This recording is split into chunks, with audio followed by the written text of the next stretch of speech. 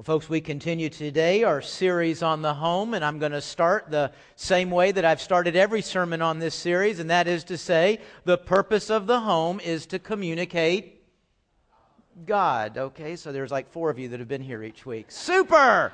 That's 4. Yeah, the purpose of the home is to communicate God. We've also said each week, each piece of the home has that purpose. A mate, the marriage, the parenting.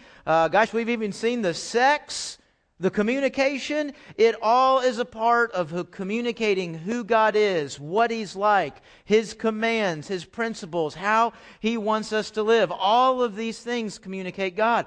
Our home must, not a good idea, not something if you're really growing in the faith, then try this. No, our home must transfer these things to the next generation. Our home must be a light for God to a watching world. Our home should be one of the greatest things we have to give testimony to who He is, to what He's doing, and to how we follow Him. Our home is to communicate God.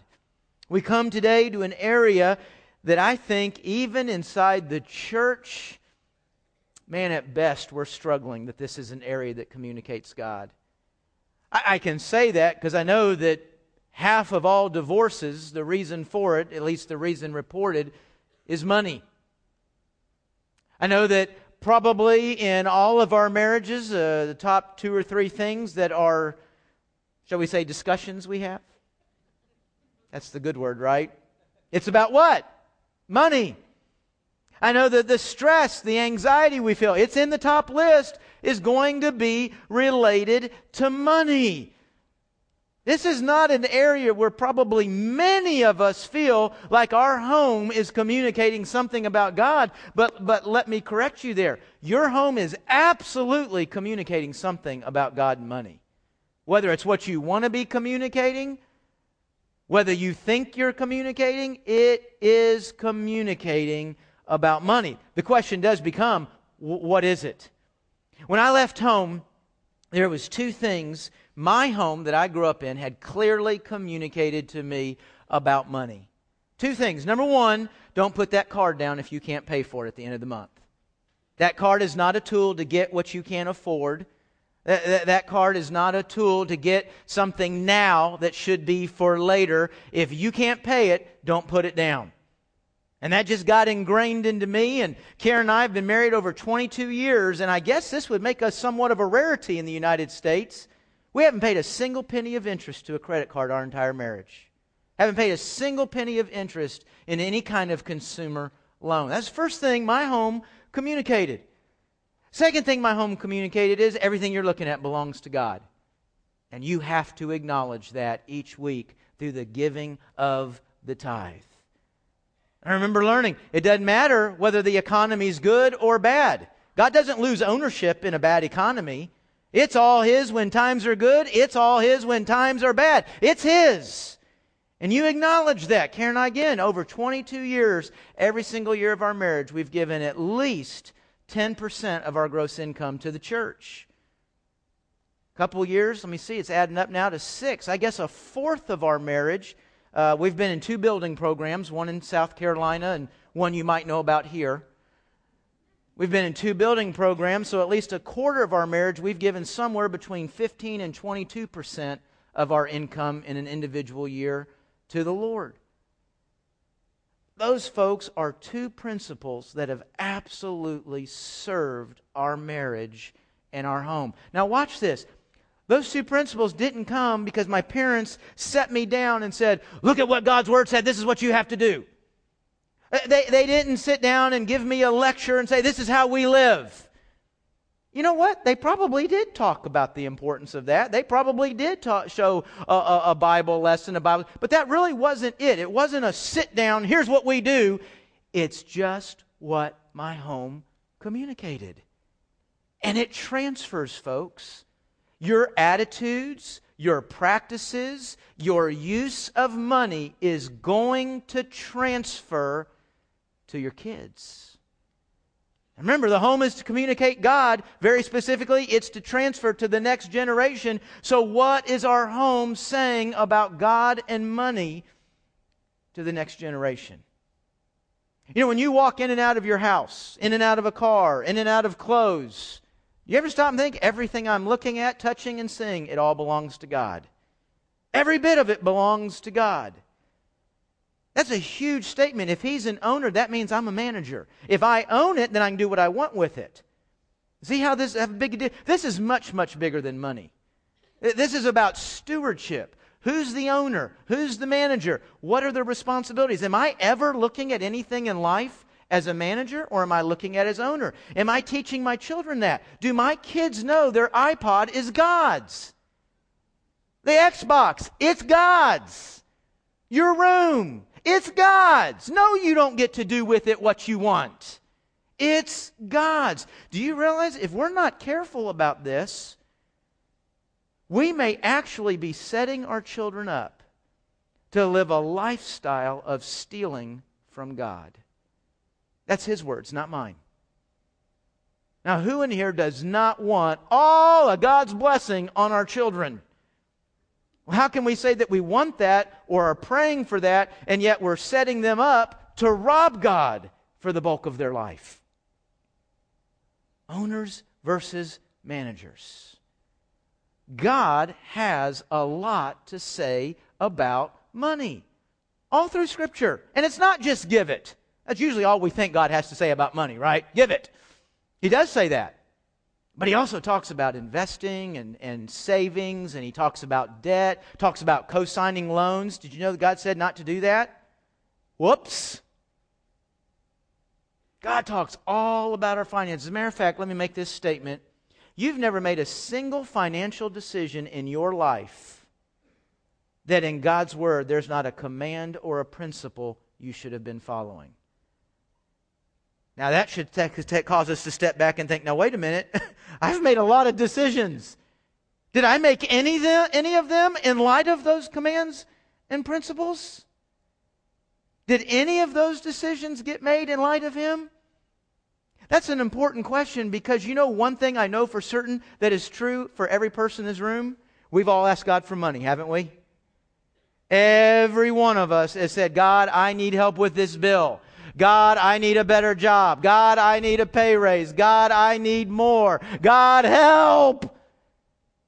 Maybe some of those prayers have been more recent. Now, follow this.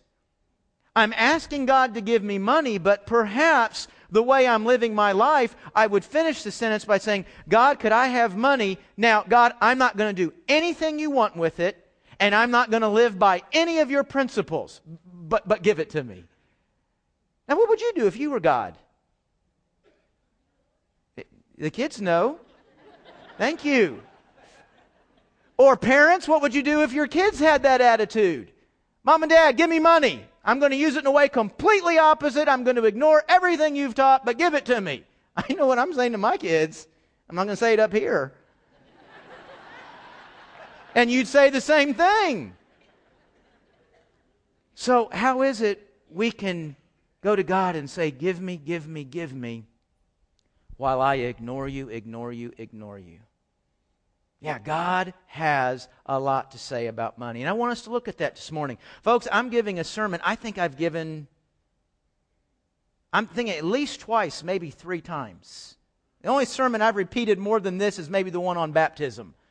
This is a sermon I've done before. I'm not trying to sneak up or be tricky here about what I'm doing. I've done this. For those of us that know it and believe it, I promise you, I know I do, we always need the reaffirmation because of the daily battle, the daily temptation that goes on there. Maybe for many of us, this is going to be some very new things that we're going to see. You know, I always thought it was weird when people would point out that the most talked about thing in the Bible is money. I mean, in the Bible, I want to open that up and find out about heaven or hell or getting saved or other spiritual, but money? But then when you stop and think, folks, the role that money plays in our life. As a matter of fact, we've looked at a lot of things in our homes here, haven't we? We looked at communication and sex and the role of a husband and the role of what. But you know what, folks? There's a lot of things in our home we don't do everything about every single day. Some things in our home we don't talk about or think about, maybe even for weeks. We talk about money every day. Every day we're talking about it, thinking about it, praying about it, mad about it, anxious about it, and certainly working for it. When you look at the role that money plays in our everyday thinking and living, I guess it's no real surprise then why God says so much about it. I want to look at this in kind of two categories today. One, what is the understanding we're to have about money? This is kind of a philosophical talk. How should I look at money? And then secondly, we're going to see what's the priority of what I do with it? Okay, I've got this money. What do I do with it? So first of all, an understanding, a philosophy, a way of looking at money. First way we look at money is, number one, God is the owner. It has to start there. If you don't see God as the owner, it's going to be pretty difficult, if it even possible, to make a single right decision. I mean, folks, if you think it's yours, you're already heading the wrong direction. God is the owner. Now look at this. Look at this progression of verses, okay? It starts off, I got Psalm 24 there, the earth is the Lord's and all it contains. Now, you really don't need to add another verse, do you? Everything on the planet belongs to God. I mean, that's everything. But the Scripture does start to narrow it down from there. It not only says everything on the planet belongs to God, but it goes ahead and takes the next step and says, oh yeah, and your money. Yeah, the silver and the gold, it's mine. Pretty clear there, isn't it? God, I didn't quite get what you said there. No, it's very clear. The money is mine. Now, we might debate that a little bit. Come on, God, I mean, honestly, that was me out there that went to work. That's my living. That's my work. Well, according to Deuteronomy 8, it's God who's giving you the power to make wealth. Your ability to make a living, your ability to go out and work comes from God. Well, I don't know. It's my hands. They were the ones. That was my hands that were dirty at the end of the day. No, it's not even your hands. 1 Corinthians 6, you're not even your own. You're bought with a price. You don't even own your hands. You don't own your feet or anything else. Folks, God is the owner. He owns everything. He owns everything in the driveway. He owns everything in the garage, everything in the attic, everything in between the attic and the garage. He owns what you're wearing. He owns it all. It's His. Now, this is why this is such an important principle, because it leads to the second principle, and that is we are managers. We're managers. 1 Corinthians 4:2 says it's required of a steward. That's a big word in the Bible, stewardship. We're managers. Again, not just about money. The money comes from God. This day comes from God. The job, the opportunity, the relationship, it's all God's. As a manager, I'm managing all of this, and I have to give an account to Him for it. I have to give an account for that opportunity I got. I have to give an account for that relationship I had. I have to give an account for that dollar. Now, folks, as managers, there's some things the owner requires us to do. There's other thing the owner gives us. We have some freedom. I mean, inside this realm, we have some freedoms for how we're going to do it. But a manager's always reporting. Doesn't that make just like total sense? I mean, folks, a lot of you go to work where there's an owner. You don't tell him where the company's going. You don't tell him. From now on, I'm going to start considering all of this mine, and I'll tell you how I'm going to use it. And he'll probably tell you where you can draw unemployment. I mean, it just doesn't work that way. Managers don't tell owners the way it's going to be and what they're going to do. Managers receive that. Folks, it's no different in Scripture. It's no different with His stuff that we're managing. Third principle we need to manage with. Folks, Jesus says you got to be so careful about what you're worshiping.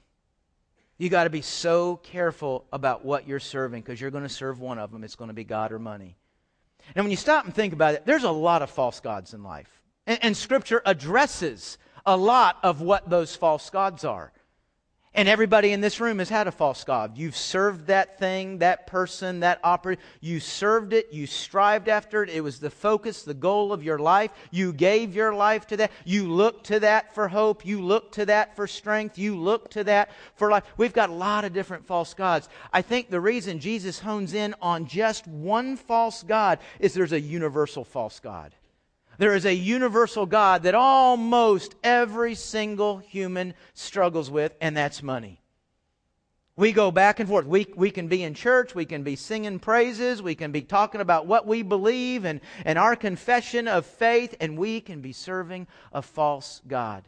And folks, this is something that gets transferred to the next generation. We've talked about losing this next generation in the church. Could it be because we are, I don't know if I can say unknowingly or not, but I'll use that word. We're unknowingly saying, now God is important and church is important and you want to know Jesus, but money's money. I think we are doing that. I mean, church and all that is very, very important until it's time to go to work.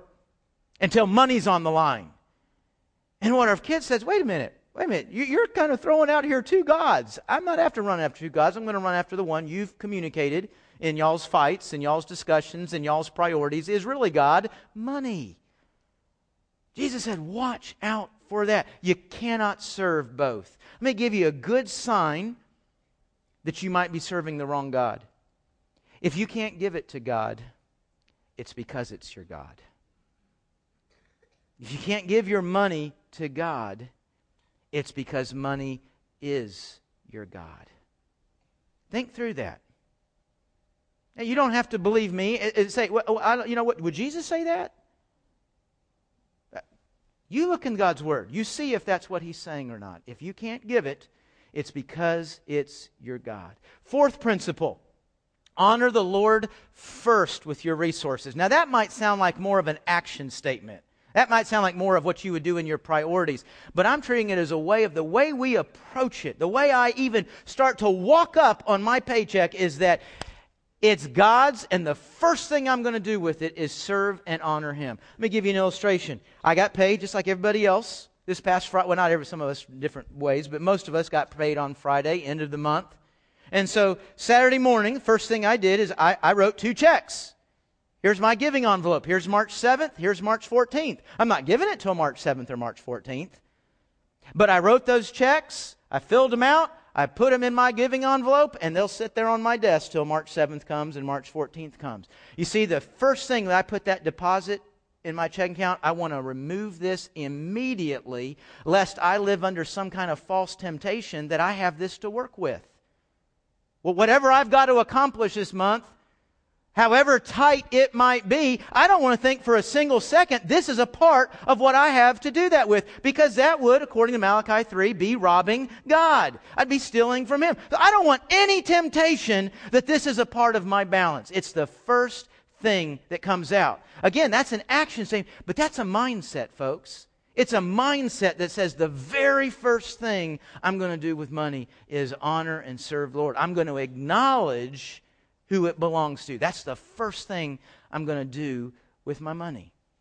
Fifth thing, we will manage best with a desire to be content with our resources. Now that's an interesting one, contentment. Now remember, this passage, this principle is true for all of humanity. But I think as Americans, we're especially designed to be completely and totally discontent, aren't we?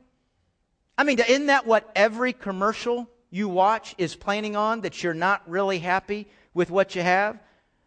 I mean, really, is it contentment when I've got a closet full of clothes, half of which I do not wear, but I'm going to go buy clothes this week? I had several ladies get really mad in the last one. I'm not saying that's just a lady issue. I'm just saying several ladies approached me about meddling in the last service.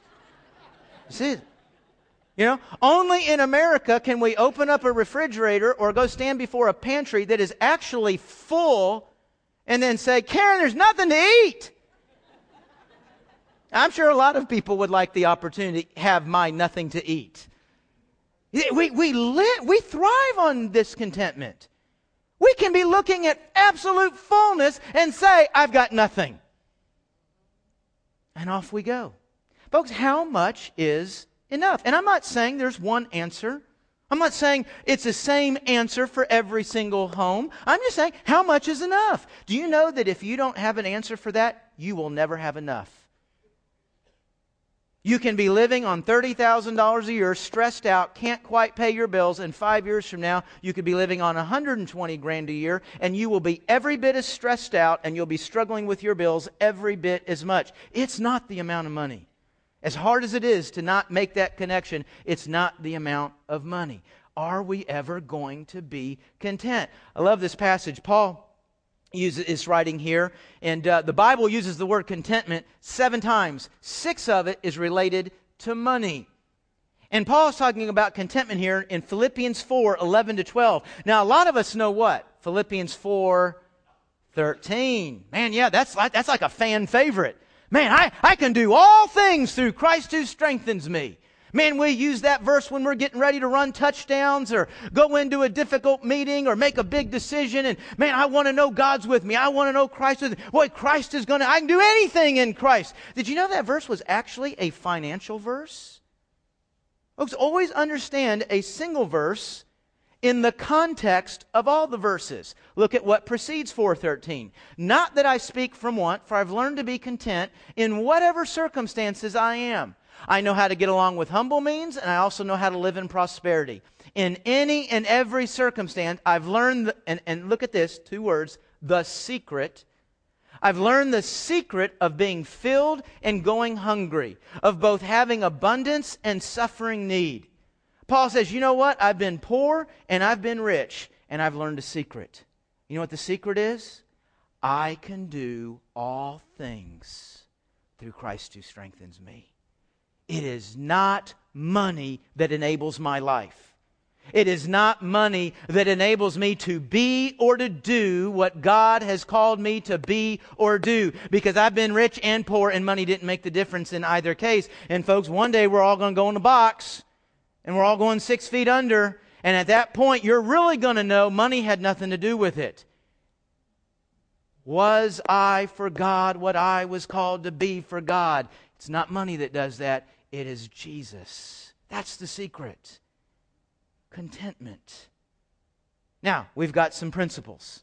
I've got an understanding. What's that mean? It means as I approach this. You see, now first of all, I've got to change my pronouns because I've always said, this is my wallet. Where's my wallet?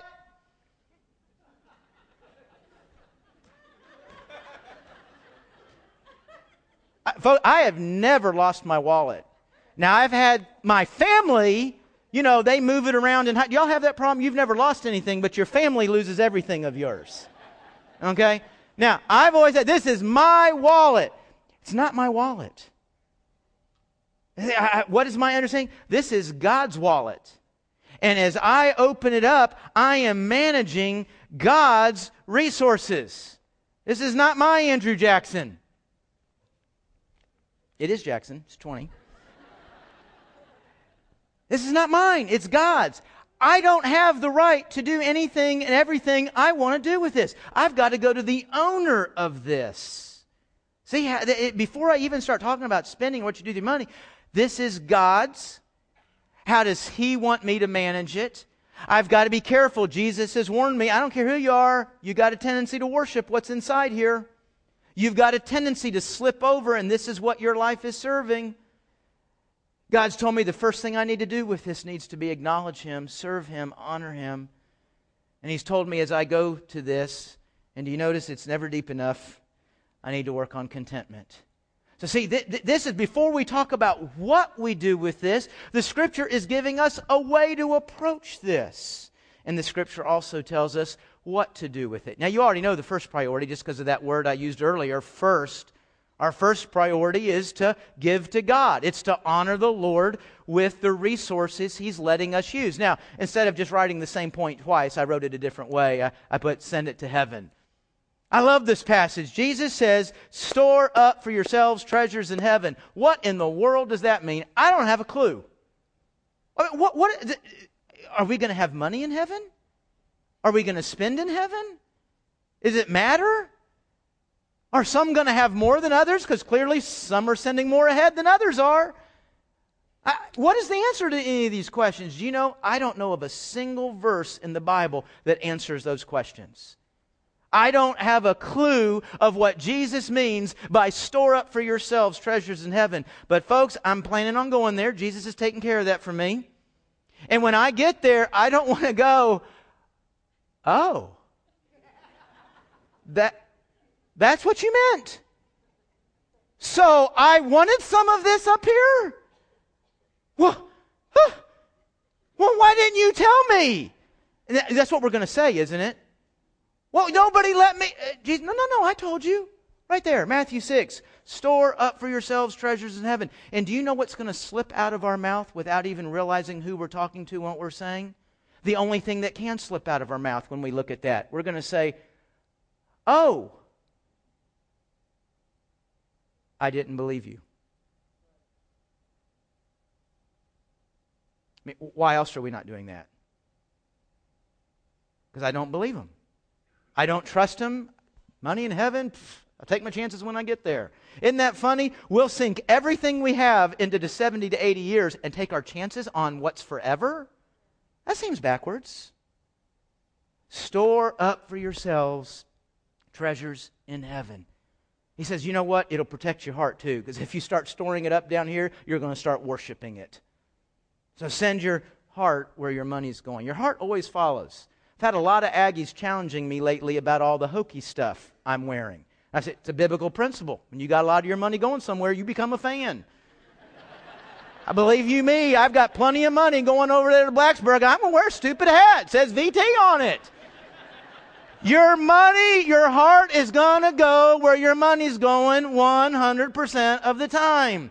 So, folks, I don't know about you, I want a whole lot of my heart being directed by heaven and receiving the blessings of heaven. Jesus says, here's how you do it. Now, how do you actually send your money to heaven? 3 ways. You give it to the church, you give to the poor, and you give to ministries that advance the kingdom of God. And Karen and I have always lived by the principle, and if you want to take time, pay for my coffee, I'd be happy to talk with you about it. I've always lived by the principle, I believe I can develop this from Scripture, that no matter what we give, the 10%, the tithe goes to the church for the general running of the budget. That's called storehouse giving, comes out of Malachi chapter 3. And then anything and everything Karen and I have done beyond that, buildings, missions, other ministries, we FCA, Focus on the Family, Family Foundation, all those ministries like that, we give above and beyond. When I give to the church, I wrote the same check to church for missions, but I don't count that as my tithe. The 10% goes to the running of the church, storehouse giving. Everything else above and beyond that. I believe that's what Scripture teaches. And I tell you what, folks, it has sure served our marriage well. And I'm counting on a load of dough when I get to heaven. I don't know what I'm going to do with it, but I'm counting on a load of it when I get there. Give it, when we do this, folks, when we give to these things, 3 things happen. 1, I'm storing up riches. That's what my stockbroker told me. Number 2 and number 3 together, I'm fighting my tendency toward materialism. And when I say I'm talking about I, the human. You're the exact same way. We have a tendency to sink our stuff into the physical instead of the spiritual, the temporary instead of the eternal. The only way I can fight that, folks, is to give. To give to God and to His work. I fight against the tendency of materialism. I fight against the tendency to make that money my God. So, send your money to heaven. Second thing we need to do with it is, yes, I told you the Bible's not all about giving it. No, God expects you to take care of your family. We are to take care of our family with the resources God has given. It says if anyone does not provide for his own, and especially for his household, look at this phrase. Man, that's tough. He's denied the faith and is worse than an unbeliever. I'd say that's a priority, wouldn't you? Folks, God wants us to provide for and to care for our homes. That's God's design. He doesn't expect you to give every bit of it to the church. He expects you to provide for the needs of a family. Now, if you're in America, a list of needs is quite a bit longer than everywhere else, isn't it? What we define as needs. 1 Timothy 6:8, I didn't put it up there, actually defines needs as food and shelter. Probably add to that clothing. So folks, we are to, when we're making financial decisions, we're not to make a single decision that in any way affects our ability to do number 1 and number 2. And yet that's exactly how most people are living. We make decisions down here for priorities 7, 8, and 9, and then all of a sudden we say, oh my gosh, I can't tithe. Or we get to where we can't provide for our home. We can't take care of our family. We're living upside down. That's kind of become a popular term, hasn't it? Living upside down. Go to Florida. I think almost everybody in Florida and Nevada is living upside down. That means I've got a mortgage bigger than the value of my home. And you know what's funny is they use this phrase as if it's new. I mean, when it comes to cars, that's how Americans have lived for the last 20 years. We drive off the lot. The car's not even worth what we just borrowed for it. We live upside down, and we're doing it with our finances as a whole. We're making financial decisions down here, and now I can't do what is necessary up here. And we act like everything else is the problem. You know, the government's the problem. They're the ones messing up the economy. No, the bank and Wall Street, they're the problem. They're messing up. Oh, no, it's the unions. They're doing... You know, I've been watching TV lately. You know what I found out? The government, the banks, and the union, they're all people. It's a scientific statement. I'll give some of y'all a chance to catch up. They're just individual people living just like you and I are. We don't live by priorities. We live upside down. We get ourselves in a mess, and we do this home by home by home by home. We have done it all through the 80s and 90s, and oh my gosh, it doesn't work. And we're looking around at who to blame. And Jesus is up there saying, I told you this all along. God's way is not a way, folks. It's the way. And if you're on any kind of path outside of these principles and commands, it will catch up to you. Maybe next week, maybe not for 20 years, but when it catches up, it catches up. First priorities, the Lord. Second priorities, care for the home. Third priority, pay our bills. It says the wicked borrows and does not repay. Now notice it doesn't say the wicked borrows. Okay, it's not a sin to borrow. Now, the Bible has very little positive to say about borrowing. You know what the problem with borrowing is? Is it presumes a future. And this is what we do. We go and buy a car, and I think about the longest you can get now, 72 months. So I buy the nicest car I can. I get this payment, and woo! I can make that payment next month. But I'm signing on the dotted line for 71 more months. And I am presuming that in those next 71 months, everything is going to be perfect, and I'm going to at least get a pay raise next month, because otherwise I can't do this. And American after American after American after American is signing on the dotting line, assuming the next 71 months are going to be perfect and nothing is going to go wrong. And I want to say, what world are you living in? Have you really put 71 perfect months back to back? That's the problem is. So we said, well, okay, so then how do you borrow? You got to look at when we borrow, when we put this payment in our budget, what's the cushion? What kind of wiggle room is there? Are we implying that everything is going to be perfect for the next 6 years, the next 30 years? What are we implying with this size of a debt, with this size of borrowing? Americans don't think anything like that. I don't have to have money to do that. I just sign the line. They let me drive off the lot. The wicked borrows and does not repay. God has a priority that we pay our bills. We pay our debts. Fourth principle. Now, this one actually could sound not like a priority, but an actual philosophy or an understanding. It is that we work and we plan. Look at this. If anyone's not willing to work, then he's not to eat. Wow. That's in the Bible? You don't work, you don't eat. Proverbs 21:5, the plans of the diligent surely lead to advantage, but everyone who's hasty comes surely to poverty. Folks, God's plan for your finances, the priority you're to have, is one of wise decision-making, biblical decision-making, self-control, self-discipline, living within your means, and building slowly. But in America, we're just the opposite. Now, we didn't used to be that way. I think 2 or 3 generations ago, that's what a lot of Americans believed. Now we're looking for pay dirt. We're looking for a big insurance claim. We're driving to the gas station to get a lottery ticket. We're hoping our kid makes it to the pros. We've got something we hope is just going to bring a big truckload of money into our lives. And God says, I'm telling you what that's going to bring. It's going to bring poverty. And it has. The American lifestyle has proved it over and over and over. Folks, God, I need you to dump money on me. Folks, He's not. That's the answer to your prayer right now. No, it won't help you. It won't help you at all if I dump a load of money on you. It'd just make a bigger mess out of what you're doing. And folks, there's no evidence you can give to prove otherwise. God's priority, God's way of handling money is that we work and we apply biblical principles and self-control to what we're doing. If you look inside your bulletin, There's a big thing there about Crown Financial. This is a class we've offered at our church for years. It's starting in 2 Wednesdays. Not this Wednesday, but next Wednesday. It is a class that takes 12 weeks to expand on almost everything I've talked about today. It goes into great detail about helping you alone or you and your mate build a financial mind together. Build a financial philosophy together. And then it goes you a step further. It helps you build a budget. Now, you have to use the budget, but at the end of the class, you will have a working budget. By the way, a budget is not, I know how much is coming in and I know how much is going out and I'm good for the moment. I got a budget. That's not a budget.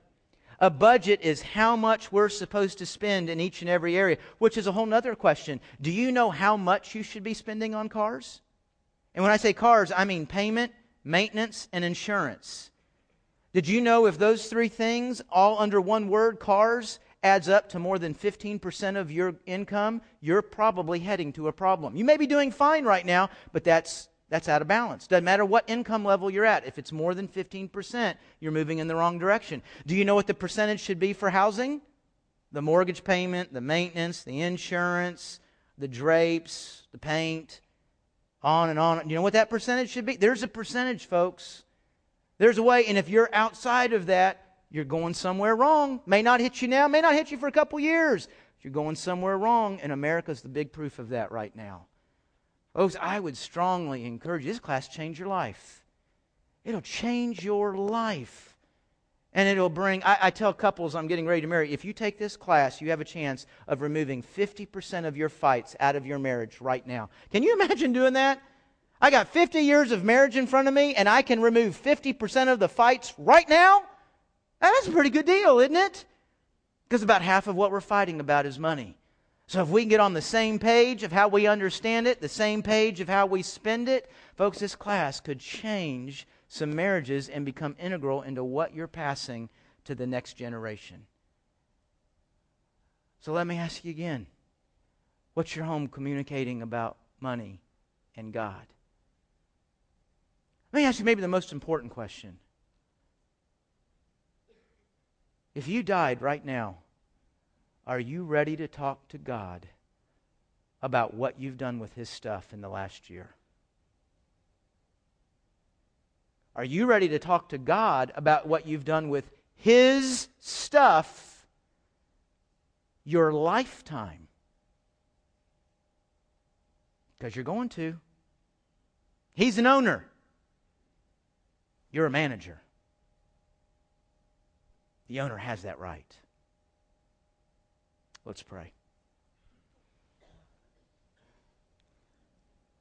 Father, we're looking at an issue, at a topic today in which our country is in a real mess. And yeah, it might be in a mess because of what a bank have done or what a government has done, but God, may we realize the banks and the governments, they're just us. They're just people. As a people, we really have a messed up idea about money. And we're passing it down from generation to generation to generation. God, we think we're owed this.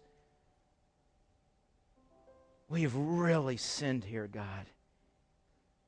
And the real sin is, I don't know the church is any better at all than the unbelieving world out there. God, would you forgive us? And would you enable us to step by step, for some of us, God, it's going to be a real journey. But would you give us the ability to step by step start walking back to your plan and your way? Oh God, I don't want to set my kids up to steal from you. God, I don't want my home to show the world that we live just like the world. We have the same priorities and the same false God. God, we want to be different here. And we need your help. We need your help. We've got some wrong attitudes. We've got a lot of wrong actions. We need you to help us. With a commitment on our part, we're going to start moving more and more and more in line with your way of handling your stuff. We ask your help in Jesus' name. Amen.